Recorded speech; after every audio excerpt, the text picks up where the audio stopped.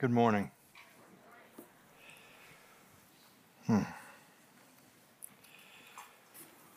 Well, my suspicion is that in churches across America, in the lives of individual believers, Easter is now tucked away for another year. The decorations have been put in boxes and stored near the Christmas trees, and we can get back to normal. Only that's not the way it's supposed to be. I had somebody ask me this week, and they didn't mean anything by it, but they said, so does that sermon on the resurrection, does that conclude the series of teachings that you've done from John?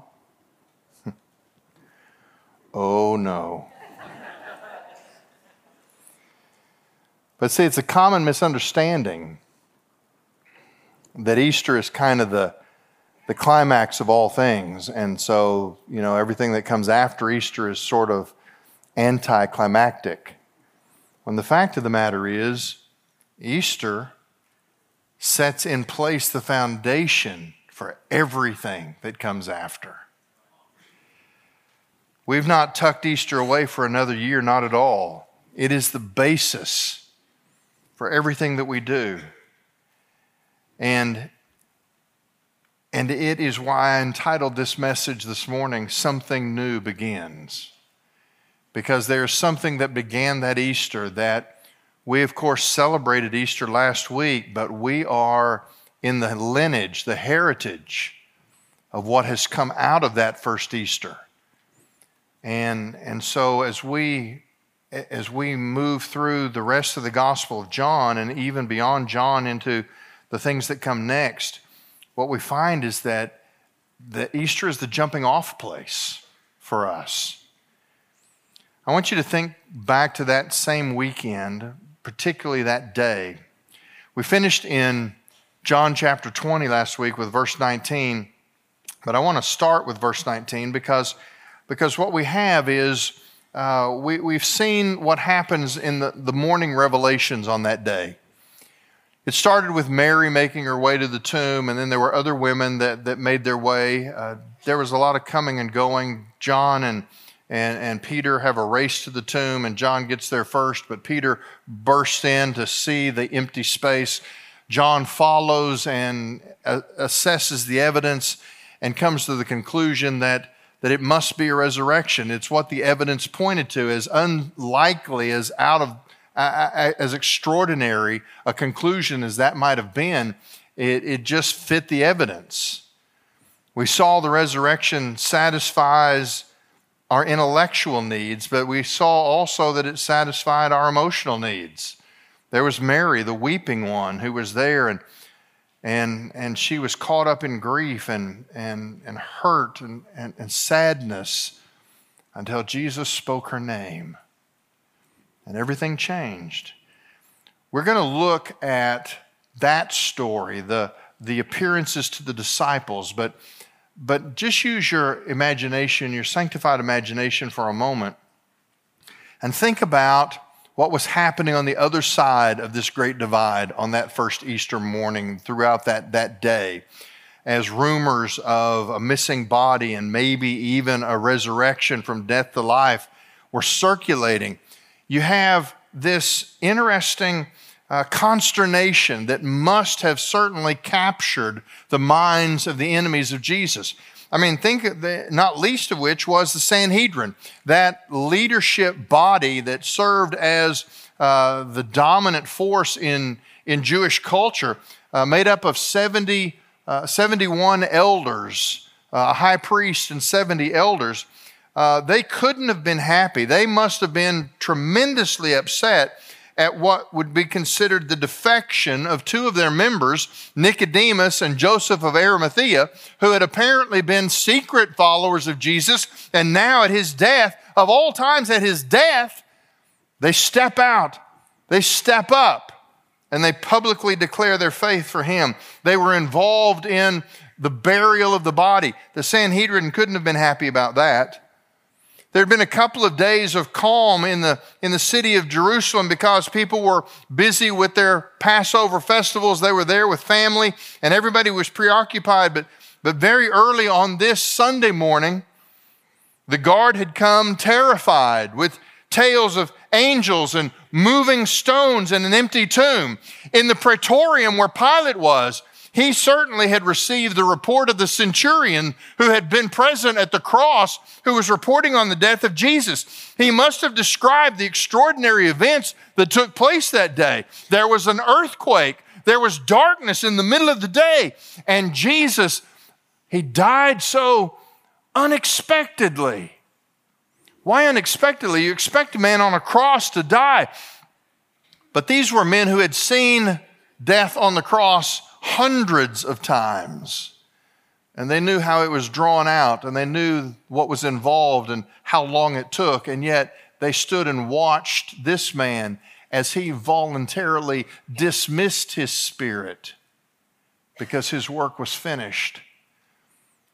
I wonder if the centurion that reported to Pilate was the same one in another gospel that watches Jesus from the foot of the cross and says, indeed, this man was the Son of God. If Pilate got that report, who knows what that piece of intelligence would have done to him, awakening those fears that he was already grappling with, that somehow there was a God-man who was under his charge. And now this morning, he'd just received news that not only was the death extraordinary, but there was an open tomb. His official Roman seal had been broken, and there was a highly suspicious story from the chief priests that the disciples had stolen the body. They're in a tizzy.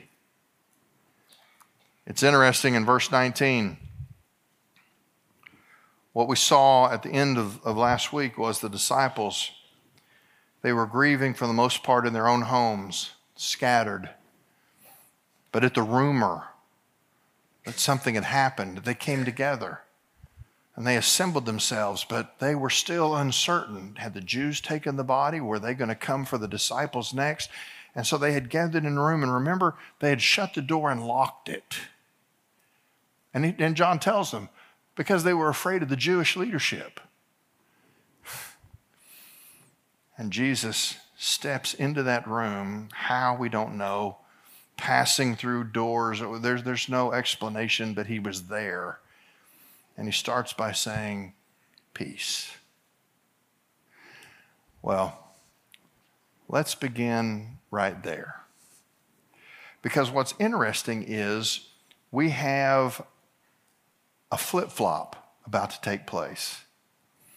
The disciples have been in hiding. They've been afraid. They've been behind locked doors, hoping that nobody knew where they were meeting. While all of the enemies of Jesus, they'd had a very comfortable weekend, smug, certain that they had solved this pesky little Jesus problem. But on Easter Sunday morning, it flipped, and all of a sudden there's a consternation in the minds and the hearts of the enemies. And the disciples, at the appearance of Jesus, they're going to instantly change. You see, Sanhedrin, Sadducees, Pharisees, Pilate in his praetorium, Roman soldiers, what does it matter once Jesus has conquered death and come back to life? This is where the story takes on a future look. I've called it the empowerment that defines mission. John chapter 20, beginning in verse 19. Now, when it was evening on that day, the first day of the week, and when the doors were shut where the disciples were together due to fear of the Jews, Jesus came and stood in their midst and said to them, "Peace be to you." And when he had said this, he showed them both his hands and his side. The disciples then rejoiced when they saw the Lord. So Jesus said to them again, "Peace be to you." Just as the Father has sent me, I also send you." And when he had said this, he breathed on them and said to them, "Receive the Holy Spirit. If you forgive the sins of any, their sins have been forgiven them. If you retain the sins of any, they have been retained." But Thomas, one of the 12, who was called Didymus, was not with them when Jesus came. All right, the empowerment that defines mission. Jesus comes to them and he's very patient. He deals gently with their difficulty. They're hiding behind locked doors, and he comes and he says, "Peace." But I want you to see how quickly the situation changes. I mean, what is there to be afraid of once you realize that Jesus is alive, so come what may, we're good? Instantly, Jesus turns their minds in a totally new direction. We understand that when a man is dying, we give special weight to his dying words. It's sometimes called a dying utterance. A dying utterance can be submitted as legitimate evidence in court because the expectation is that as a man is facing his own mortality, there's no longer any agenda. There's no reason to lie. His last words have a weight to them, a solemnity to them that makes them important.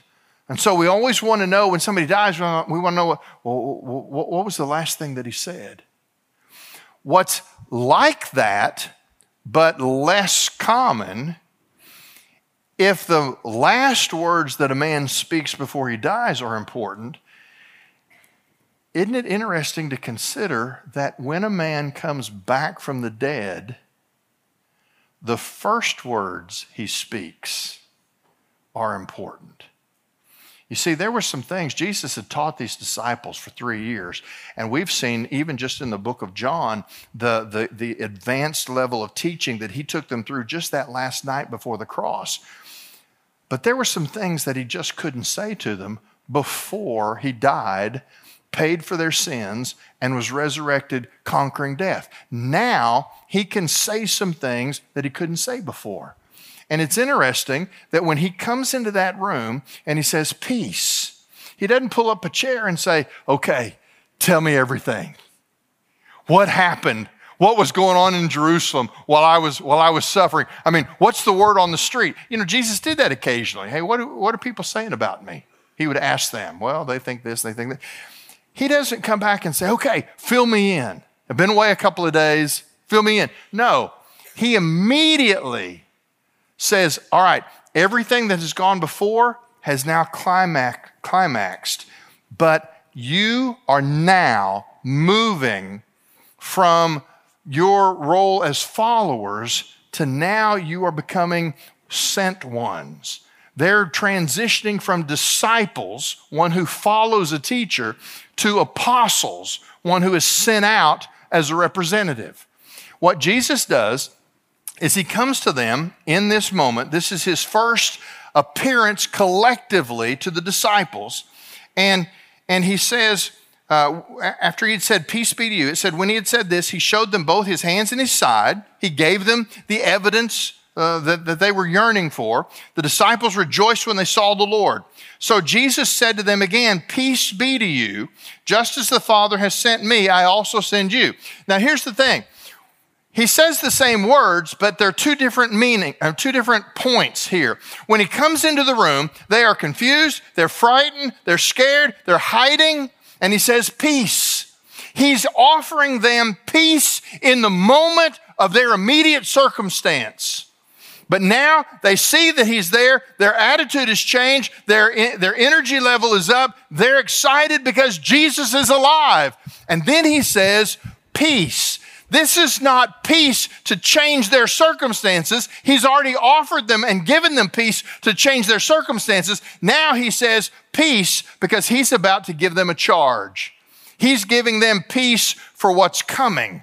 And he says these words, "Even as the Father has sent me, so I'm now going to send you."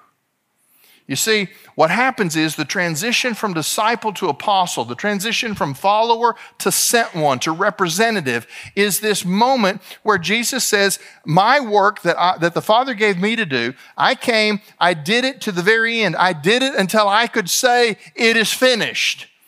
But now, my mission is being assigned to you. Out of my work will come your work.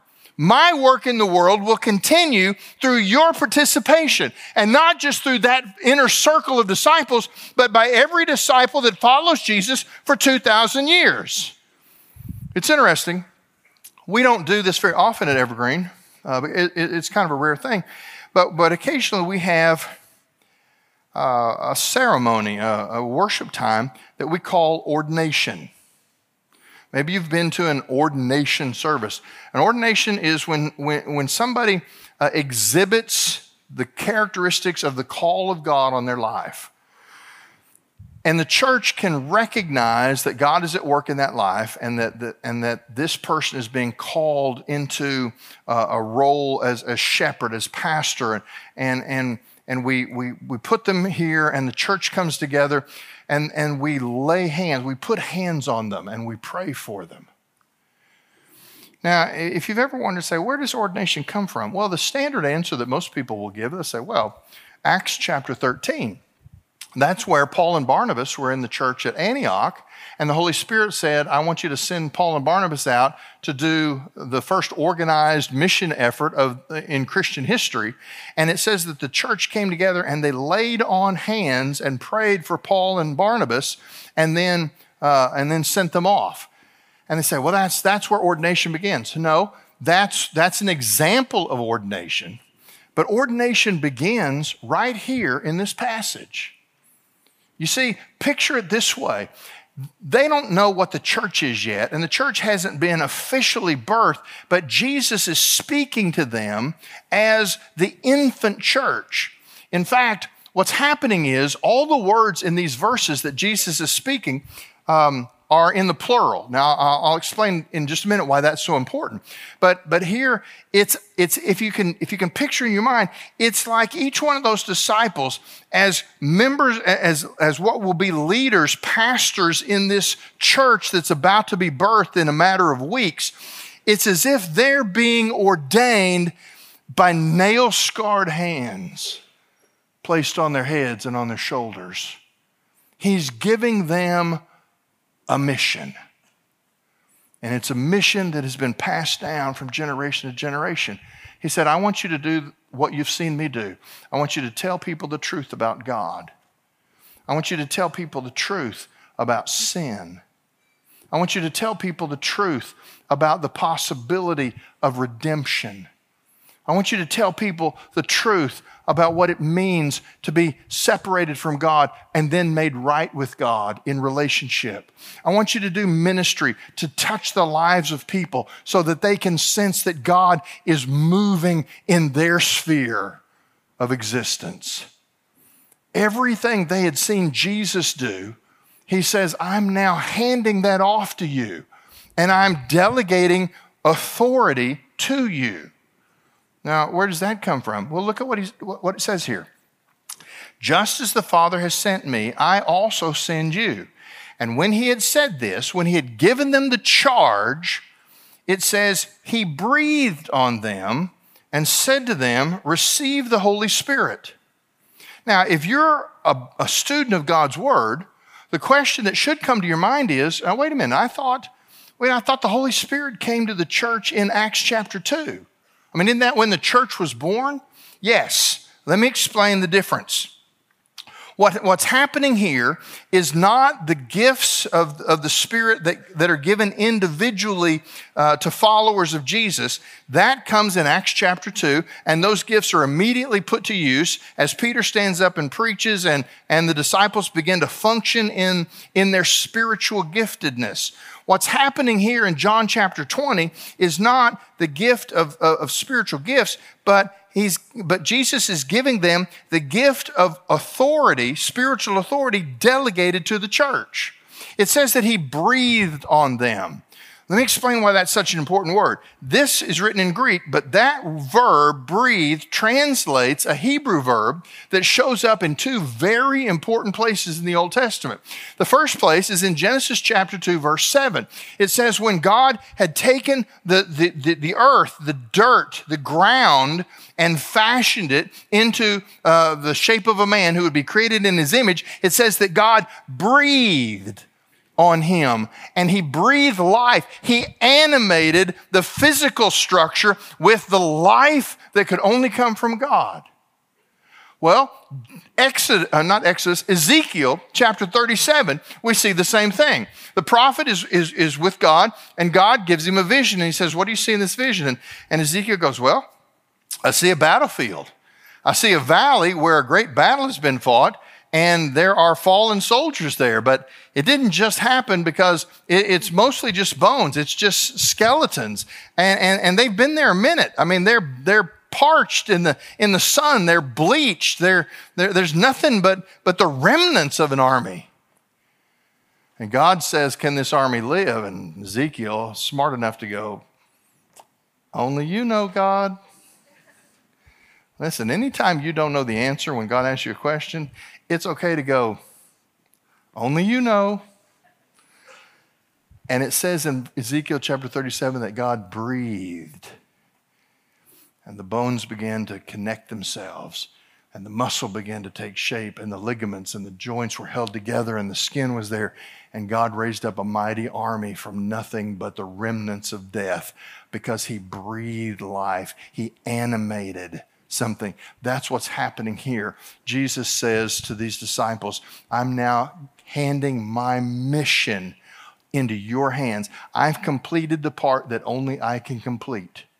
Now I'm giving to you the ripple effect, the remainder of the work to be done, and I'm delegating to you the animation, the energy to make the mission possible. Now look what he says. He breathes on them to give them the Holy Spirit, really, to give them the authority of the Spirit to do this mission. And then he says, if you forgive the sins of any, their sins have been forgiven them. If you retain the sins of any, they have been retained. Let me explain that verse, because that's a verse that's real easy to misunderstand. In fact, I've heard people quote that verse as though God has given to each one of us the individual rights to forgive or not forgive the sins of people that we meet. That's not what's going on here. Remember, I said that all the words in this paragraph, Jesus is speaking in the plural. He's not giving us as individuals the power of forgiveness or lack of forgiveness. He's giving us as the church collectively the authority to speak truth about what is forgivable and what will not be forgiven. In other words, he's giving to them what we have also received in this heritage of 2,000 years. He has given us as a church the privilege and the responsibility to speak to our generation about the availability of forgiveness, how your sins can be forgiven. And when that availability is rejected, he has given us the responsibility to announce that your guilt has not been removed. Listen, this is a weighty thing that we're talking about. But Jesus is not giving us individually the power over somebody else's sins, but he is giving to the church the responsibility to speak truthfully about sin and forgiveness and weighty topics. You see, we live in a generation that doesn't talk about sin anymore. I mean, the word itself has left our cultural dictionary. We have lots of other words that we substitute, but we don't talk about sin. They say, well, that's church language. Yes, it is. Because we've been given the responsibility in a culture that refuses to acknowledge that anything is sinful. We've been told to be honest about what is sinful and what is not sinful. Here's what the enemy does in our generation. He has turned things on its head, And the Bible is very clear about this. It says, man, it's a dangerous thing to be a person who calls good evil and calls evil good. And yet that's exactly what's happened in this generation, is that we have the enemy leading out in our culture so that things that the Bible very clearly says are not acceptable, things that are sin, that keep us separated from God, our culture says, nah, that's so outdated, that viewpoint. I mean, you can have any truth you want. Truth is relative. You make up your own truth.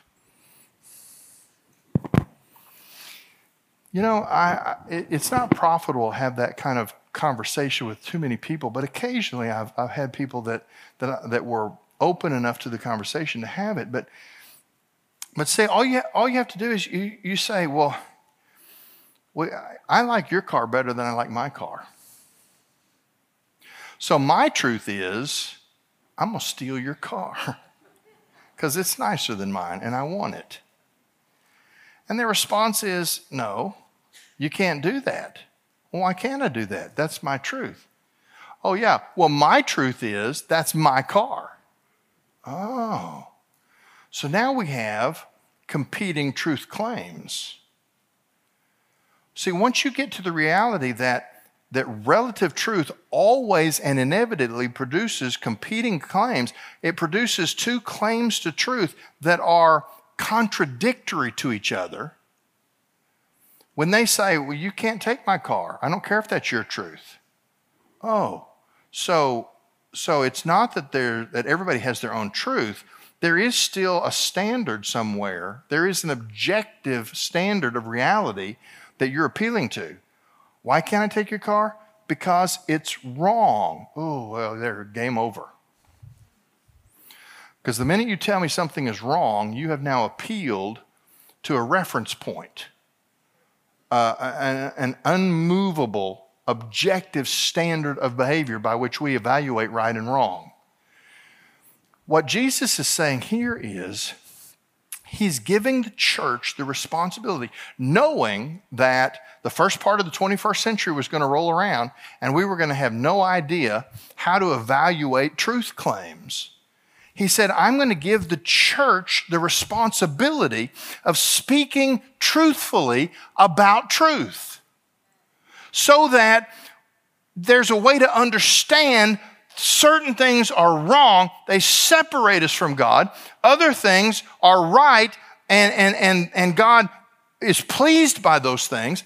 And we're to tell people how you go from being separated from God by our sin through the atonement of Christ into relationship with God, where now he says we're actually created specifically to do good works.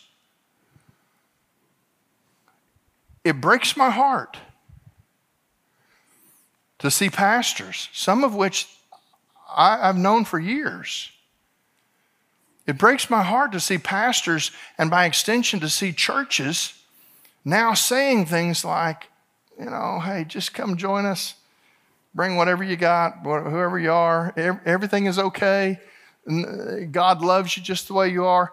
God does love you. He loves you desperately.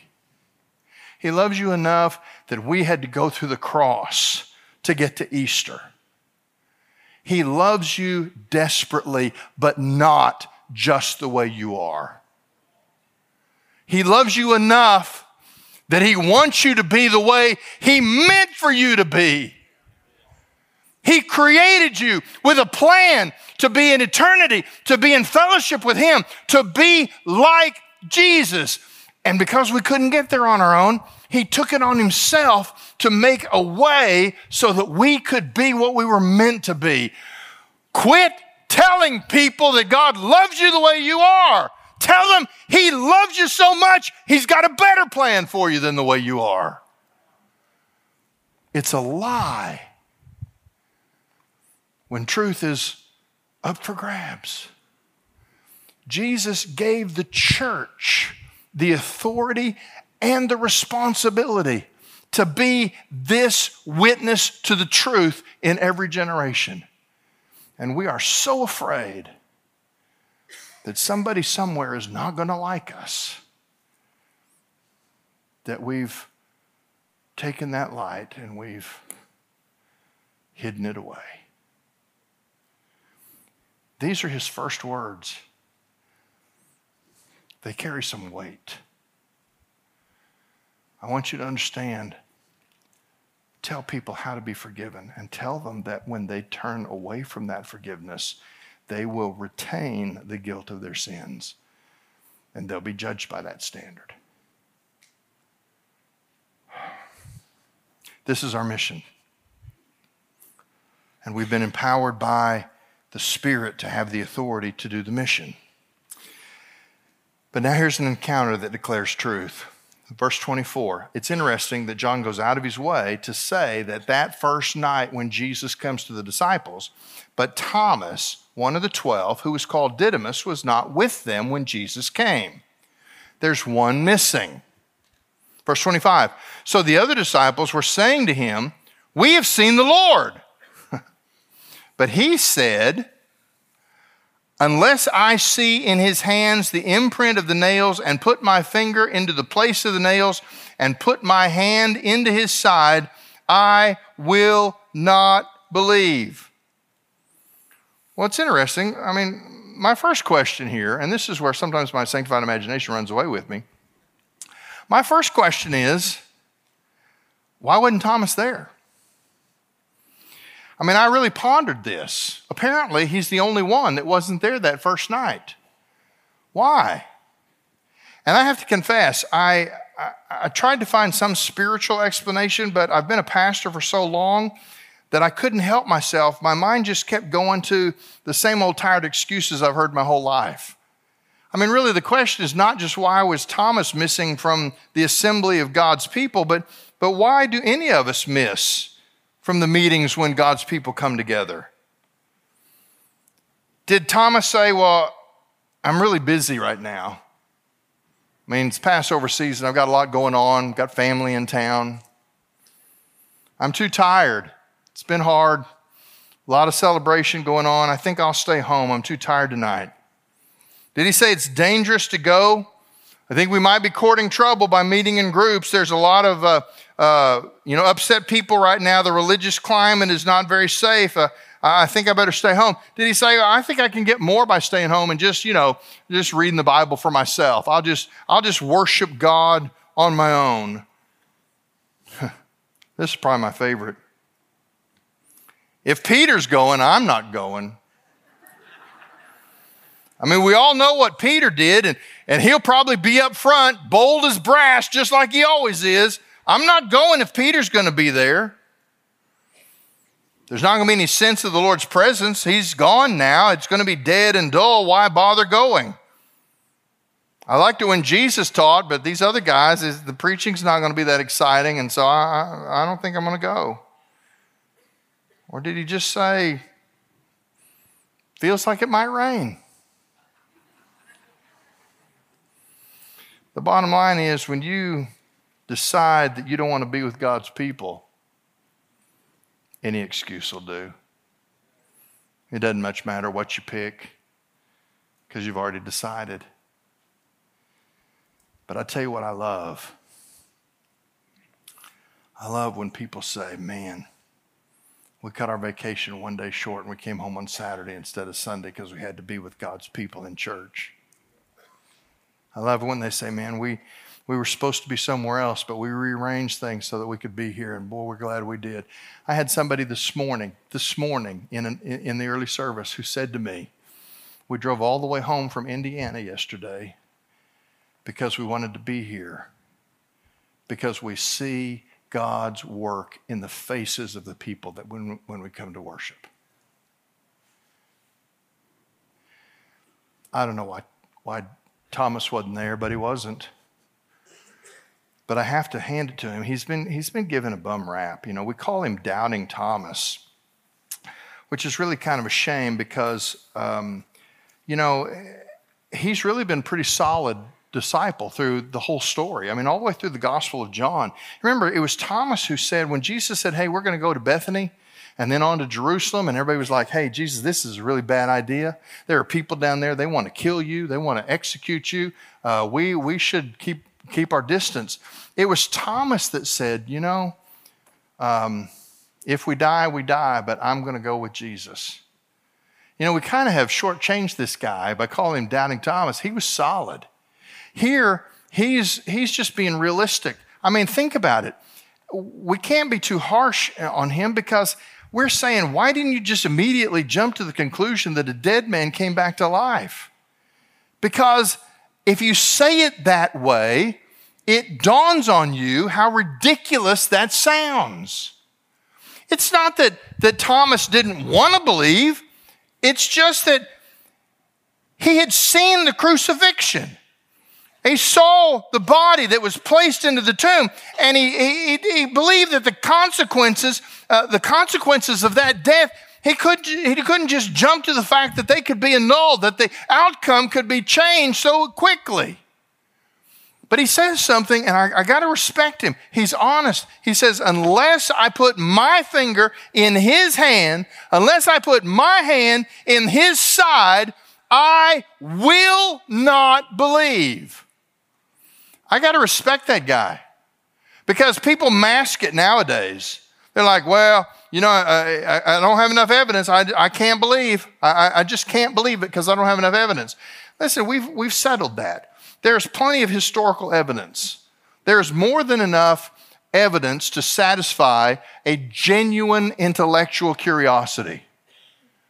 What Philip is saying is not, I don't have enough evidence, I can't believe. He's saying, until I get what I need, I won't believe. I saw a clip of a lecture a couple of weeks ago given by a guy that debates Christianity in a lot of different settings. And he was on a university campus, and he was just interacting with the audience. And a guy came to the microphone, and he said, I'm an atheist. Well, that's a whole other conversation that you can go. But I really appreciated this guy that was speaking because he said, okay, you're an atheist. So let me ask you this question.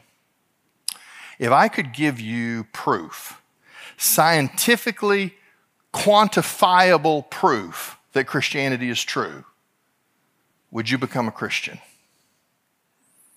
And he said, no. And I went, there it is. You see, most conversations that ask for proof about Jesus are made by people who are running a smokescreen for a decision that they've already made. Because when genuine curiosity comes to the cross, the evidence is overwhelming to a mind open to receive it, and they will come to Jesus. Thomas is not saying, I can't believe. He's saying, I won't believe. He's not right, but you got to respect his honesty. Well, here's how this story is going to unfold. Verse 26, 8 days later. Now that's an inclusive reference. In Jewish culture, you counted the first day and the last day. So 8 days later, they're talking about the next Sunday. They haven't seen Jesus all that week, but they've been talking about him. They've been abuzz because he showed up on that Easter Sunday evening. And so probably what happens is the next Sunday that rolls around, they have the Jewish Sabbath, and then Sunday, the first day of the week comes, and they say, okay, we're going to do everything just the same. We're going to go to the same place. We're going to gather together, and we're going to see if Jesus comes to meet with us. Because here, they haven't switched yet from the Sabbath on Saturday to the Lord's Day on Sunday, but they're already beginning to suspect a pattern. And so they meet together on the first day of the week, hoping to see Jesus again. Only this time, everything's the same, except this time Thomas is there. They've persuaded him in conversation, hey, listen, you got to come be with us. And so Thomas is there. 8 days later, his disciples were again inside, and Thomas was with them. Jesus came, the doors having been shut, and stood in their midst and said, peace be to you. Now there's 10 other guys out of these 11 who are saying, I told you, this is exactly the way it happened last week. I look up, he's there, peace. Only this one is a little bit different. It's been the same up until then. But here, Jesus makes eye contact with Thomas. Almost like he's been listening to their conversations all week long, with Thomas saying, I'm not going to believe until I, finger in the hand in the side. He said to Thomas, place your finger here. You can just imagine Jesus stretching out his hand. Place your finger here and see my hands. Take your hand and put it into my side. I wonder if Jesus kind of pulled up his robe. Put it into my side, and then this, and do not continue in disbelief, but be a believer. Here's what's happening. Jesus makes his way there, and Thomas has said, I'm not gonna believe. Now, listen, there's no sin to struggle with doubt, but there is a sin to resolve to refuse to consider truth. Jesus comes in and he looks right at Thomas like he's overheard every conversation that they've had. And he says, Thomas, put your finger right here. No, better. Put your hand right here. And then Jesus says something very interesting. He says, stop being an unbeliever and start believing. In fact, there's an emphasis here. And what it literally says is, he said, I will never believe. Jesus says, stop choosing for choosing unbelief. Start believing. This is an incredible moment because Jesus is presenting Thomas with his only options. You've said, I won't believe until I get certain things. Jesus said, okay, I'm going to condescend. I'm going to meet you where you are. I'm going to give you what you need, what you think you need to believe. But I'm telling you right now, start believing. And then Jesus makes an incredible statement that really is about us. He says in verse 29, Jesus said to him, because you have seen me, have you now believed? Blessed are they who did not see and yet believed. You see, I occasionally meet somebody that says, well, I need to see it too. I need to see it myself. I'm sorry, that's not the way it works. Jesus made himself known to credible witnesses. And what we have in Thomas, I think, the only explanation I can have for Thomas's absence the Sunday before is that he's probably the most level-headed, the most realistic, the most down-to-earth, well-grounded member of that circle of 12. And I think God providentially kept Thomas away because he would be the hardest skeptic to convince. And when he came the next week and saw Jesus, when this skeptic was convinced, now we have a realistic, level-headed, straight-thinking skeptic who is convinced that Jesus is alive. We needed this skeptical conversion to conviction that we find in Thomas. Thomas is a great gift to us. But here's the thing, 2,000 years later, if you crave a miracle, if you want God to jump through hoops to prove himself to you, that's not how it works. He has condescended to show himself to people who are credible historical witnesses. At this point now, you are invited to believe in the truthfulness of the Word of God and in the testimony of skeptics who became believers. And that is enough. Blessed are those who from now on will believe without seeing. Now, here's where I want us to really zero in. his confession. Jesus presents himself to Thomas. There's no indication here that Thomas actually touched the hand or the side.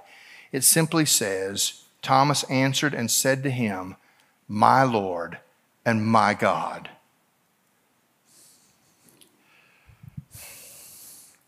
We still have a whole chapter, chapter 21, and we'll get to chapter 21 next week. But let me tell you what chapter 21 is. Chapter 21 is an epilogue. You know, an epilogue is when you get to the end of a book and the primary plot line is complete. But the epilogue is where the author sort of ties up all the loose ends that are left. It's like when you're watching a movie and the screen goes to black and then you have just like a paragraph of words at the end of the movie and it tells you the rest of the story for some of the characters. Okay? That's what chapter 21, the last chapter of John, that's really the epilogue. He's going to just bring us up to date on some of the characters in this plot. The climax of the book of John is right here. Let me tell you how I know this. Because John is going to tell us, John has been telling us all through the book who Jesus is.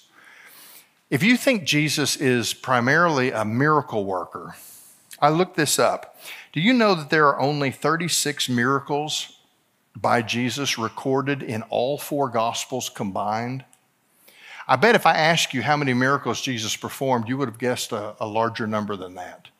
Only 36 miracles included in all four Gospels, and yet in the Gospel of John, he only has 8. John's point was not to write a document that historically recorded the miracles of Jesus. His book, his gospel, the point of his gospel was for us to understand who Jesus was. He's been showing us that all along the way, and it culminates in this confession in verse 28 where Thomas says, "My Lord and my God." Let me just survey the Gospel of John real quickly for you. In the first chapter, we're told that the Word was with God and the Word was God.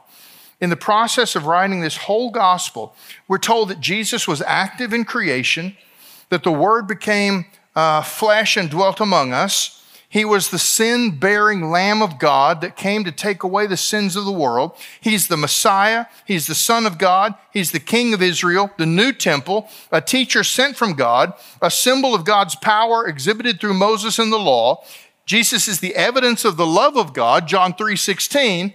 He's the Savior of the world. He's equal with God. He's the authority of judgment. He's the agent of God, the fulfillment of Scripture, the expected prophet, the great I am. He's the bread of life. He's the water of life. He is the giver of life. He is the way, the truth, and the life. He is the one who is from God. He's the Son of Man, the consecrated Holy One. He's the lifted up one, the glorified one, the preparer of destiny, the one who won't abandon us when he said, "I go to prepare a place for you, and I'm going to come back and get you so that you can be where I am." He is the one in whom we abide, who is the basis of the fruitfulness of all of his followers. He's the sender of the helper, the bearer of truth, the crucified king. And now we have Philip saying, "He's my Lord and my God." We started in chapter 1. In the beginning was the Word. The Word was with God, and the Word was God. That's a theological affirmation. In chapter 20, we have what was originally a theological proposition now becomes a personal confession. The Word was with God and the Word was God. He is my Lord and my God. This is where the book of John comes to its conclusion. Thomas speaks for every generation of followers for 2,000 years. We have to get from the theology of who Christ is to the confession that he is my Lord and my God. And that's the point of the Gospel of John. Look at what he says. He's going to call us to a decision here. In verse 30, John says, "So then many other signs Jesus also performed in the presence of the disciples, which are not written in this book.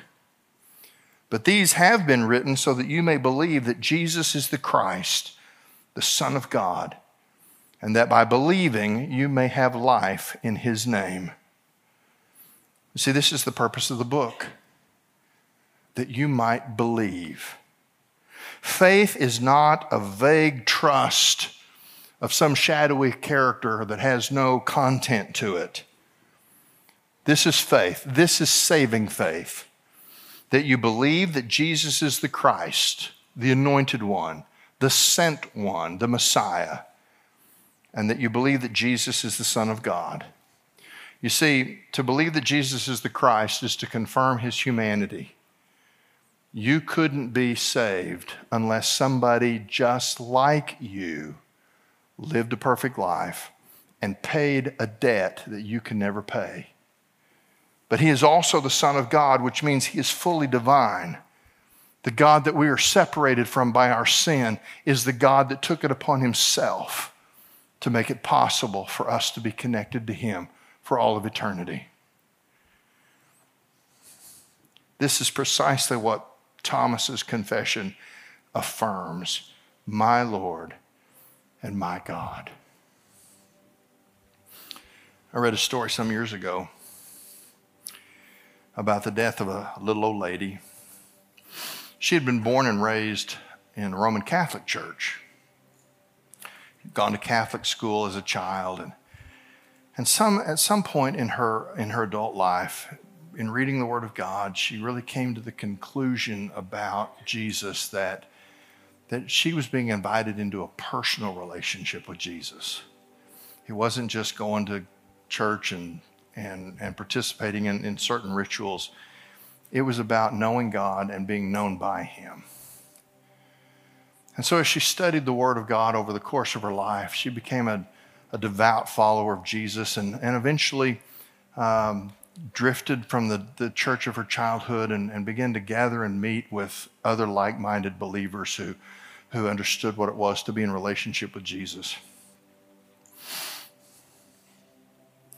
In her very last days, what we would today probably call the hospice period, her family, her extended family, well-meaning, concerned for her, they asked the parish priest if he could go by and visit her. And so he agreed, and he did. And he came to her house, and she welcomed him in. And he talked to her, and speaking about last rites, which is one of the sacraments, he said, would you like me to forgive your sins and provide you with absolution? And in the sweet way that only a little old lady can get away with, she said, well, Father, could you show me your hands?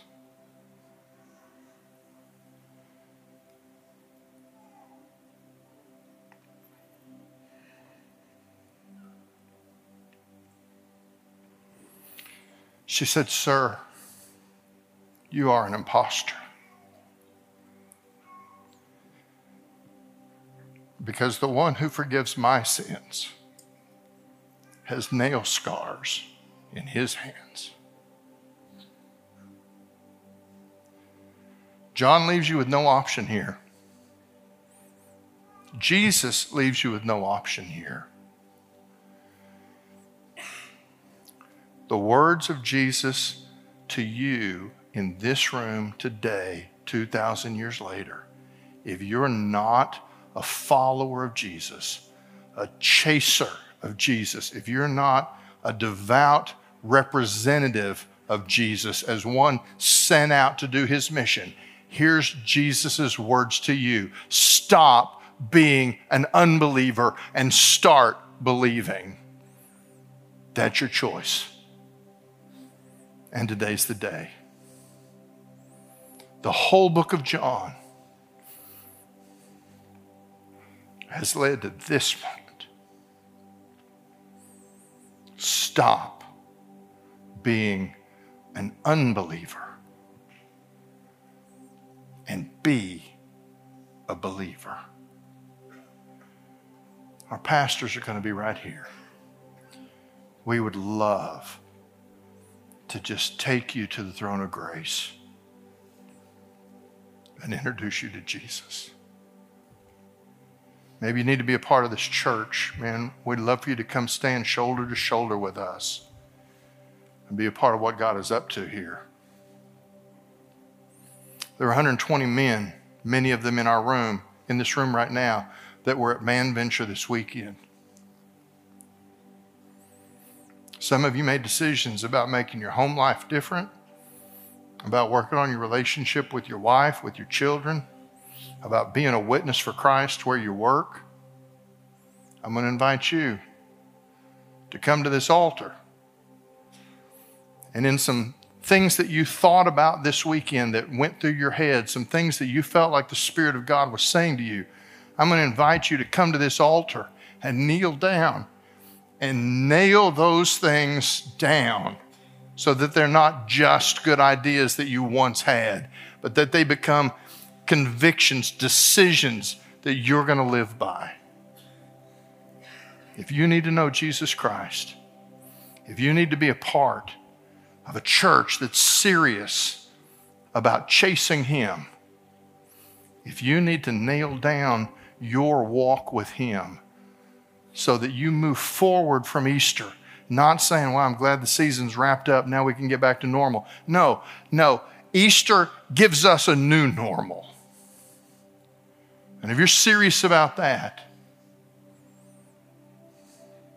make your way to the throne. This morning is your time. Our pastors are here if you want to pray with them. If you just want to come and pray here by yourself, if you want to grab somebody that you're with and ask them to come with you, whatever you need to do, today's the day. The entire Gospel of John has led us to this moment. Stop being an unbeliever and be a believer. Father, we come before your throne. We are overwhelmed by the reality of grace, by the one who meets us in our need, who provides a way for us to be forgiven, who created a church for us to be strengthened and to grow in, who put us in an army to change the way our generation sees and hears truth. Father, I know your Spirit is here. I can feel Him. Make yourself known. Draw us. Draw us to the throne where the Ancient of Days is seated, and let us find our way home. This is our prayer. In Jesus' name we pray. Amen.